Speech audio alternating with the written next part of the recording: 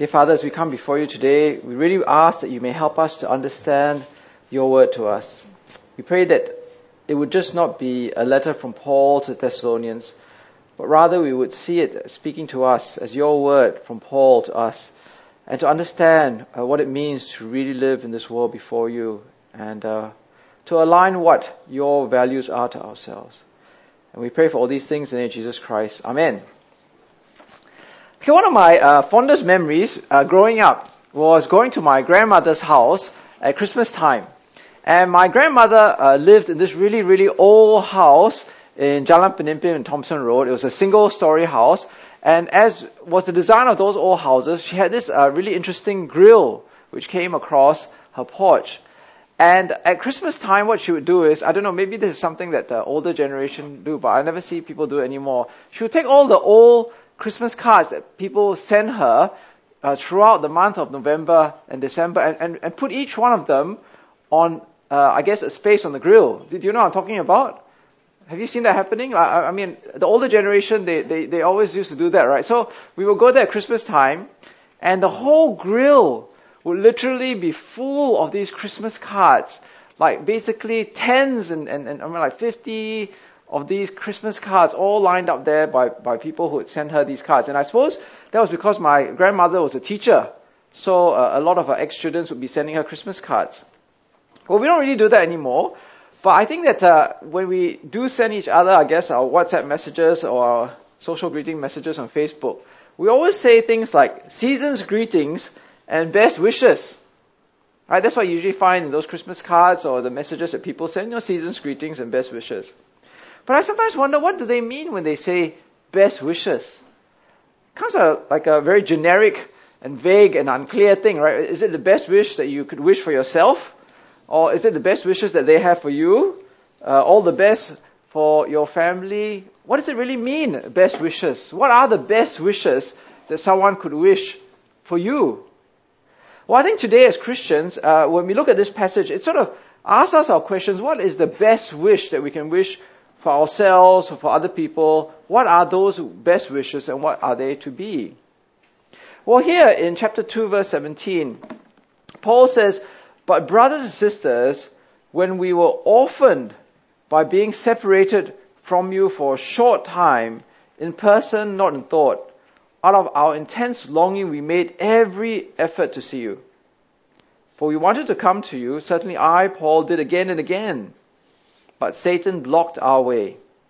For what is our hope, our joy, and the crown in which we will glory in the presence of our Lord Jesus when He comes?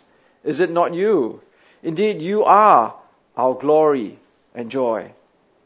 Now, I like this translation here because it, I think, translates the word well in verse 17 when he says, we were orphaned by being separated from you for a short time. I know the earlier version of the NIV says torn away from you. And what he's really speaking of here is how, as we read last week, when they went through the region of Macedonia, as you can see in this map, okay, Macedonia's at the top there. When they went through Philippi, Macedonia, in the region of Macedonia, and Thessalonica, which is in the red, and Berea, at each of these cities, they were forced to leave these cities, Philippi, Thessalonica, and Berea, one after another because they were being persecuted by the Jews. Right? They would preach in the synagogue, people would believe, and they would leave. And this caused Paul and his fellow preachers, great anguish in their heart. And that's why that word there in verse 17 is a very powerful word, isn't it? We were orphaned by being separated from you. Like a child is deprived of his or her parents, like a parent is, I guess, heartbroken at the loss of their child. That's how Paul felt when he was forced to leave his spiritual children in Thessalonica. And indeed, in the earlier part of Thessalonians, when we read, that was how he viewed his relationship to the Thessalonians. Right? So if you look in chapter 2, remember how he described that he was gentle among them like a mother caring for her little children. And he dealt with them, each of them, like a father with his own children. So Paul felt great heart bereavement, grief, sorrow at being torn away at a very unnatural separation, a forcible separation from what he felt was his spiritual children. And that's why he felt an intense longing, it says there, to come back to see them. There was a great longing, and he made every effort to see them. But again and again, as he tried to come back and see them, some obstacle presented on its way. And as a result, so persistent and so effective were these obstacles, he says there in this passage, that Satan blocked our way. Now, we have no way of knowing exactly why Paul said that Satan blocked his way, or what exactly Satan did to actively stop him from returning, and there's no point speculating, right? Because it's just not there in the passage, and we don't know from God's word, and Paul doesn't tell us. But it's very clear that Paul felt that there was something supernatural that was stopping him from actually getting back to be with the Thessalonians. But he doesn't give up hope in seeing them, isn't it? Because in verse 19, he says that there's this great motivation to want to go and see them. Because they, it says there in verse 14, for what is our hope and our joy, or the crown that we will glory in the presence of our Lord Jesus when he comes? Is it not you? Indeed, you are our glory and our joy. Now, for Paul, this great longing, this intense longing to see the Thessalonians comes about because he truly rejoices and glories and sees the Thessalonian Christians as a crown, as something that he can really be proud of.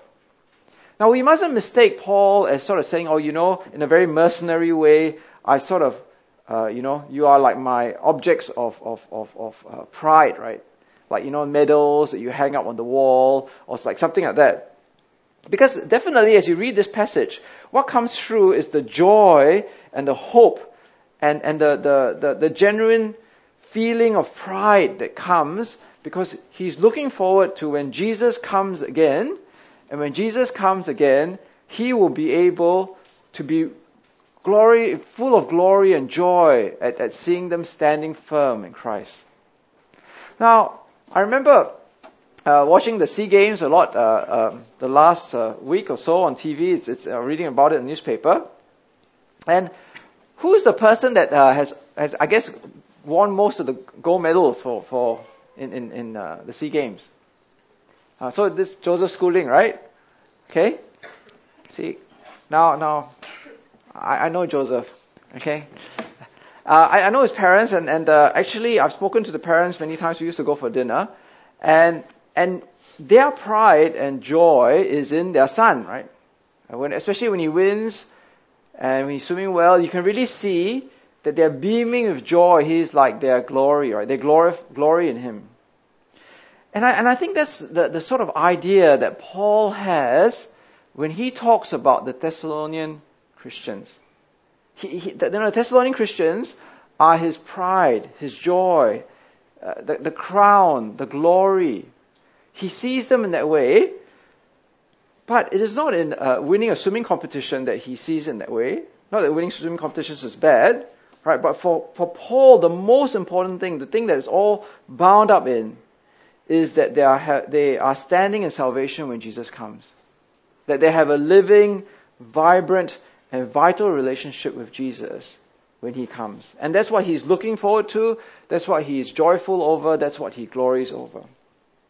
Now, I think that as we look at this passage, that is something that really strikes me as something that is really important for us, isn't it? Because, in a sense, for Paul, as he looks through things through the prism of eternity and God's perspective, what is the most important thing?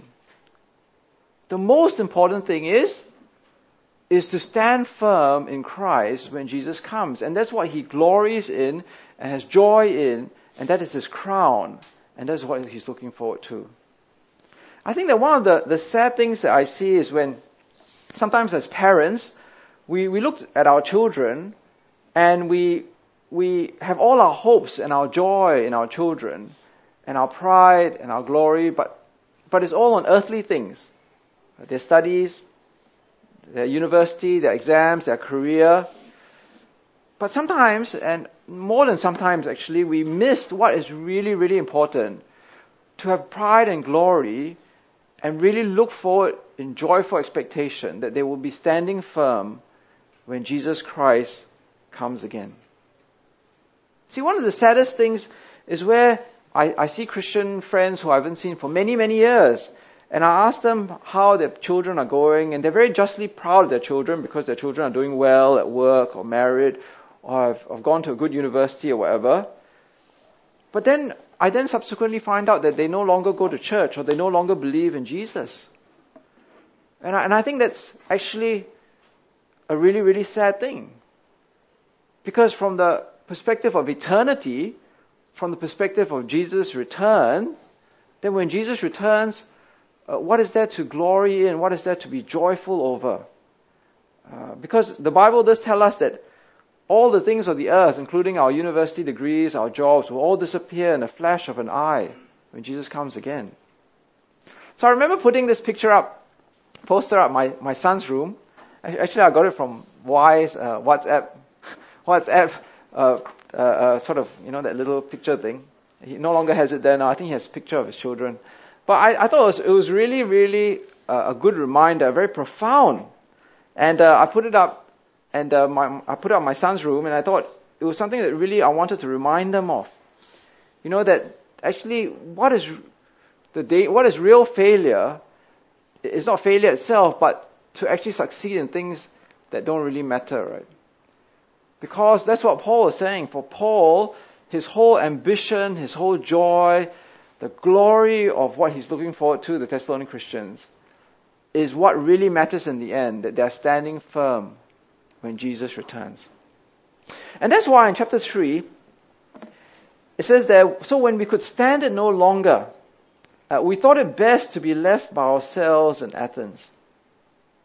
We sent Timothy, who is our brother and co-worker in God's service, in spreading the gospel in Christ to strengthen and encourage you in your faith, so that no one will be unsettled by these trials. For you know quite well that we are destined for them. In fact, when we were with you, we kept telling you that we would be persecuted. And it turned out that way, as you well know. For this reason, when I could stand it no longer, I sent to find out about your faith. I was afraid that in some way the tempter had tempted you, and that our labors might have been in vain. Now, Paul's concern for the Thessalonian Christians was so great and so urgent and so pressing that he sent Timothy from where he was to go back to Thessalonica to minister to Thessalonian Christians. Now, if you look up here on this map, okay, Athens is down here, Thessalonica is up there. Okay, so those days they don't have budget airline, right? Okay, so it would be a considerable journey for Timothy to undertake, and it would mean that Paul would have been deprived of Timothy's ministry, Timothy's friendship, Timothy's support during all this time. But yet, Paul felt so strongly in his love for the Thessalonian Christians that he was willing to sacrifice his own ministry, his own support, and send Timothy back to Thessalonian Christians. Now, the reason is, as we read here, was that he was worried for these Thessalonian Christians because they were being unsettled, it says in verse 3, by these trials. Now, what are these trials that they were going through? What was happening in Thessalonica that they were facing that got Paul so worried? Well, again, last week, if you look at this slide, remember last week we had learnt that the Thessalonian Christians were suffering from their own countrymen the same things that those churches suffered under the Jews in Judea. And that also these Jews had driven the Apostle Paul out of Thessalonica. So the trials obviously in Thessalonica seemed to be very intense, because not only were there pressure from the Jewish people in Thessalonica, but it seemed like their own countrymen, the Gentile people in Thessalonica, were also persecuting the church. So there was persecution and trials from two fronts, both from the Jews and the Gentiles So no wonder Paul was worried for the faith of the Thessalonian Christians, because he was worried that the tempter might tempt them and they would no longer be standing firm, and the labors of Paul would have been in vain. Now, I think it bears looking at in verse 3 why Paul felt that they would be unsettled by these trials. And I think that that's what happens, isn't it? When you face persecution, you become very unsettled. The idea of being unsettled is the idea of being disturbed or losing your confidence or being moved from a position where you have fixed yourself on. And I think that that's a very real thing, to be unsettled when you face trials. Okay, I feel unsettled when I face trials, right? All of us feel unsettled when we face trials. The things that you are so confident about, you may feel the pressure to move from, right? Because there is pressure and persecution and trial from the outside telling you, right, we don't like you like this. We don't appreciate what you're saying. We don't appreciate what you're doing. We don't appreciate what you believe. We would like you to move to a different position. So I remember this illustration that someone gave before, and I actually went to the YouTube, and it's true apparently, because they were showing on YouTube. So let me show you these two lines, right? Now which line is longer, A or B? B, right? Come on, it's very clear, right? It's B, right? Okay, you don't have to think so hard. Now, in this experiment, what they did was they got this guinea pig and put them in a room a bit like this with maybe about 10 other people, and unknown to this person, the 9 other people were told to choose A as the longest line. Okay, so even though visually it's so clear to you B is the longest line, if you go and watch YouTube, I don't even know what you call it, but it's on YouTube, you can see all these people going, like looking around thinking, which is longer? A, okay. And actually a lot of people will follow the pressure of the crowd and say that A is the longer line, even though it's really clear that it's B. And I think that that's the idea that's being given here, that the pressure from both the Jews and their own countrymen, the Gentiles, was making the Thessalonian Christians very unsettled in their faith. They no longer had the confidence to hold on to their faith, to follow Jesus, and to believe what they believed in because of the pressure that they were facing. They were being unsettled. Now I think that as we look at this passage, one of the things that really struck me, and I think is a lesson for us as well, is how Paul, when he sees his dear brothers and sisters in Christ in Thessalonica being pressured in this way and being unsettled in this way, personally sacrificed to reach out to these people to strengthen and encourage them by sending Timothy. Because I think that if we acknowledge that each and every one of us here face and can fold under pressure, and because, as it says there in verse 4, very certainly all of us will face persecution at some time, then I think it's very important as a community of believers to keep encouraging and strengthening one another when we face trials and persecution and pressure. I think one of the saddest things is that in the world that we live in, we see our Christian faith as an individual walk. That I'm only really worried about myself and my own Christian walk. But Paul is so different because for him, he sees himself as responsible for other people in their Christian walk. Now I wonder for ourselves whether we actually care about other people when they face Christian trials and are in danger of losing their faith. Do we come alongside them and encourage them and strengthen them? One of the saddest incidents I ever remember was I remember talking to this pastor, and I shared with him about how I had a classmate of mine from theological college who pastors a very small church in Malaysia, and he was having a very, very difficult time. And he was actually, I think, possibly even thinking of leaving the ministry. And this very senior pastor basically just said to me, oh, well, that's like his problem, right? Now we'll see whether he takes his ordination vow seriously. And this person was completely unknown to this pastor, and I felt What an unloving attitude that was, isn't it? Because rather than saying, okay, let's sit down and pray for this brother in Christ who's a fellow worker, let's maybe write him a note and encourage him. He just sort of ignored him. And I think that's something like what we can do, isn't it? We just look after ourselves and our own faith, but actually God has given us a community of believers to actually keep encouraging each other when we are struggling and unsettled by the trials that we face.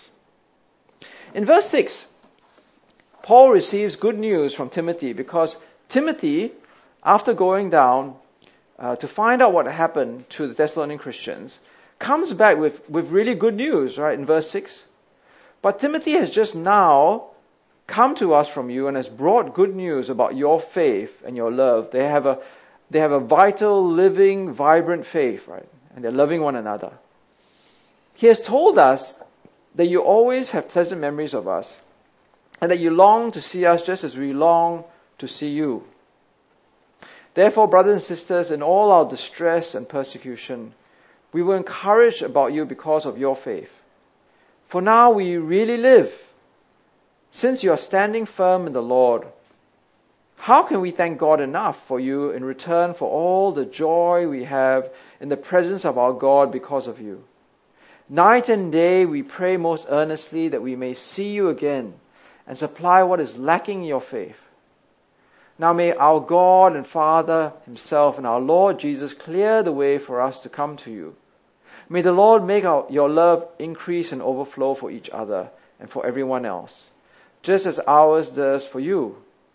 May he strengthen your hearts so that you will be blameless and holy in the presence of our God and Father when our Lord Jesus comes of all his holy ones. Now, you can see and feel, right? It's a very feeling passage, right? Paul's emotions coming out in the pages, right? You can just sort of imagine him, like Timothy has come back and he's, in verse 6, we just now only heard it and now I picked up this pen and I started writing to you, right? You can feel how relieved he is that they are standing firm in Christ. In fact, he goes on to speak in words which are almost too much, right? He says, now we can all really live because we've heard of these things. Right? Now we can actually live again. It's almost as if he's had this cloud of worry hanging over him all this while, and then now he's like the breath of life, and now he's like life is back to being living again, right? And in fact, he goes on to say that he can't thank God enough for the joy that he has received in finding out that these Thessalonian Christians are still walking firm in Christ. But what is really amazing is not just the joy and these overwhelming feelings that Paul has, but it's just that at the end of this section, he actually says that they are still lacking in some things. Right? It's really amazing because in verse 6 he says, look, Timothy has brought to us good news about your faith and love. But in verse 10 he says that he's praying that he may come to see them and supply what is lacking in their faith. And one of the things that they are lacking in their faith is that their love is not enough, that their love may increase and overflow. And that they need to be living in a holy and a blameless way. Now, both of these things will be touched on a bit more next week. But I think that as we look at this passage, we can't sort of help but feel that Paul continues to want them to grow in their faith, in their vibrancy, in their walk with Jesus Christ. Right? It's like he's so relieved, he's so happy, but yet he still sees that they need to improve in their love and their holiness and blamelessness. Because he sees that the living, vibrant walk and faith that they have in Jesus Christ never ends, but continues to grow and grow and grow. And I think that as we look at this passage, it's actually something which must really strike at us, isn't it? Because what it means that in Christ, we never love enough, and we're never holy and blameless enough. We must keep growing in love, and growing in holiness, and growing in blamelessness. And even as you look at this passage, what Paul does seems to be so different from what we do. You see, notice here in verse 10, night and day we pray most earnestly that we may see you again and supply what is lacking in your faith. And in verse 11, 13, he keeps asking God to give them these things. So two things are at work here, right? The first thing is prayer, and the second thing is action. See, Paul does both those things. He keeps praying and praying night and day that they may love more, that they may be more holy and more blameless. But he doesn't just pray, he also wants to go down and speak to them and encourage them. See, for ourselves, I think we only sometimes do one or the other, right? We just pray and we don't do any action, or we have action and we don't pray.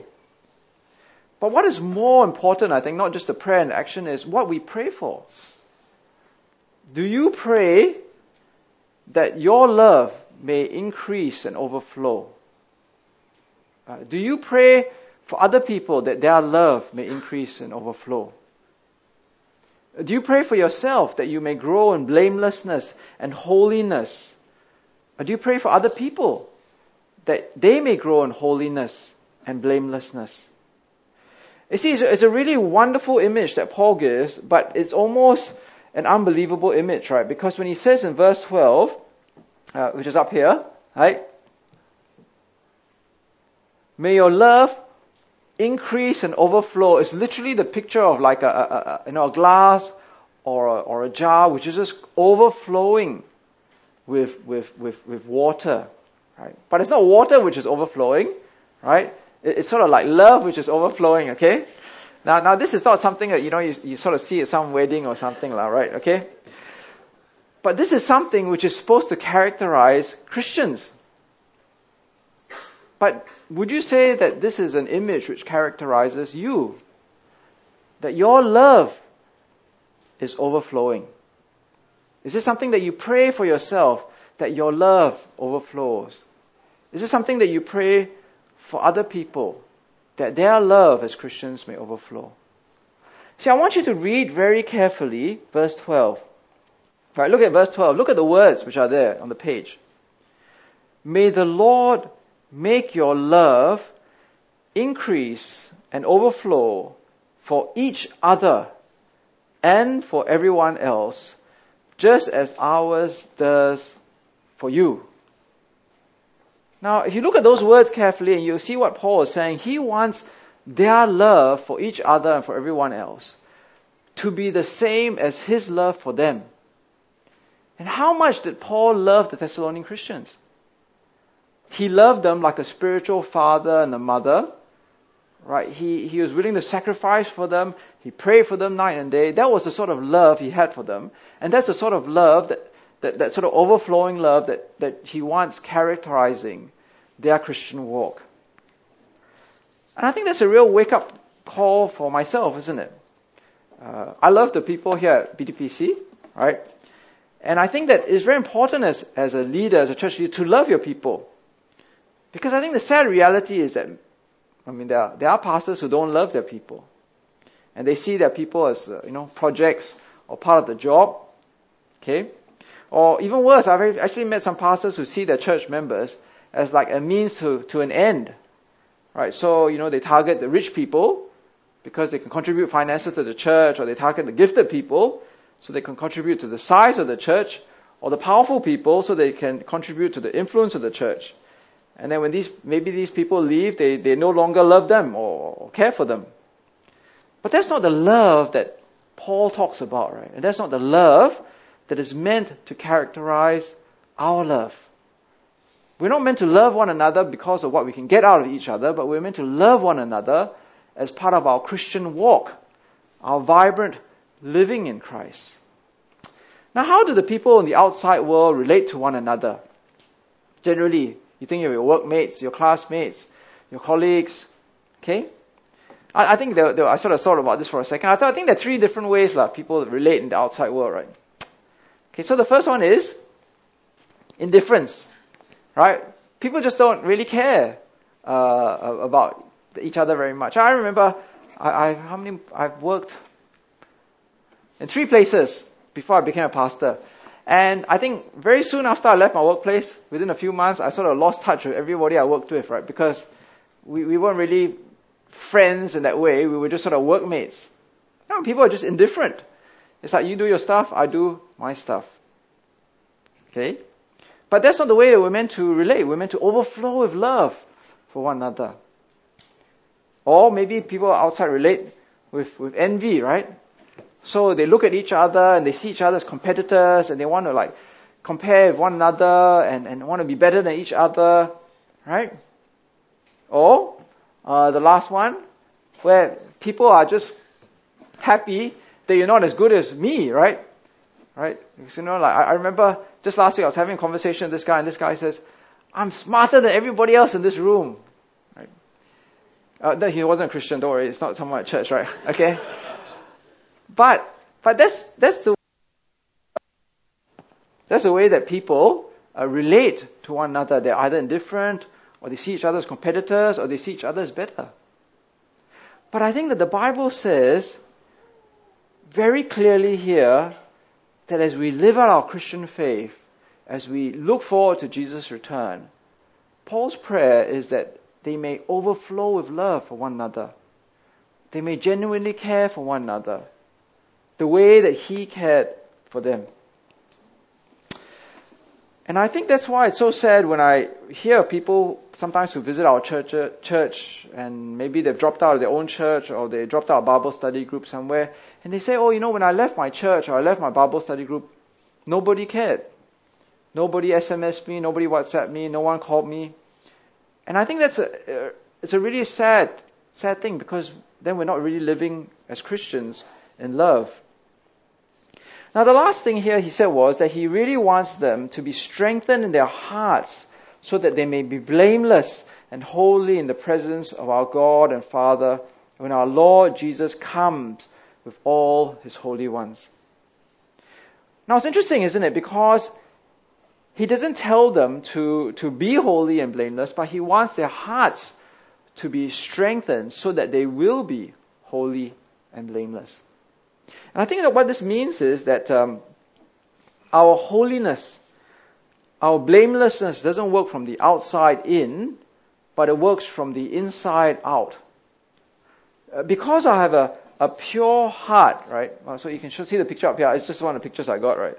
Because you have a pure heart, it shows itself in holiness and blamelessness. See, you can always fake holiness and blamelessness, right? I mean, you just put on an act when you come to church on Sunday, and everybody thinks, "Oh, what a holy and blameless person you are." But that's not the biblical or the Christian holiness and blamelessness. Paul prays that the holiness and blamelessness comes from the inside, the heart, out to the outside. And I remember how it's so easy for us, especially when we've been Christians for many, many years, to give up a striving for holiness and blamelessness. I think one of the sad things is we sometimes feel we've arrived in our holiness and blamelessness. There was this ex-pastor I know, David Burke from Orchard Road Presbyterian Church, and I remember how he shared with me once before. And he's much older than me, right? So he's able to make this comment because I'm not that old yet. But he was saying that he notices that as some Christians grow old, some of his friends or people at church grow old, they actually, instead of becoming more holy and more blameless, they actually, in his own words, let themselves go. They let themselves go and they act in ways which are more unholy and sinful. Because they're not actually striving to be holy and blameless. And they become bitter and harsh. And he says how encouraging it is when he meets older Christians, older men, older women, right, as Christians, and they keep growing in love and holiness and blamelessness. And what a great example it is in the church. Because as they keep growing, they're still striving to be holy and blameless. They're still praying for the holiness and blamelessness. And I think that as we look at this passage, it shows that Paul still has the end in mind, isn't it? What he's really interested in is when Jesus comes, you be holy, you be blameless, you be loving, you be strong in your faith, not unsettled. Because that's what really counts in the end for Paul.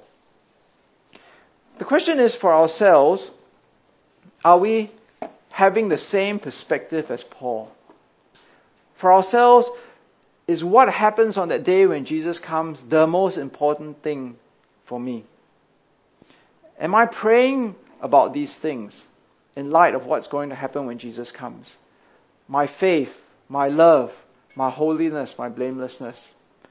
Is this something that I'm praying for others to do, to love, to be holy, to be blameless, to be strong under trial? Am I encouraging other people and strengthening them when I see that they're not doing these things?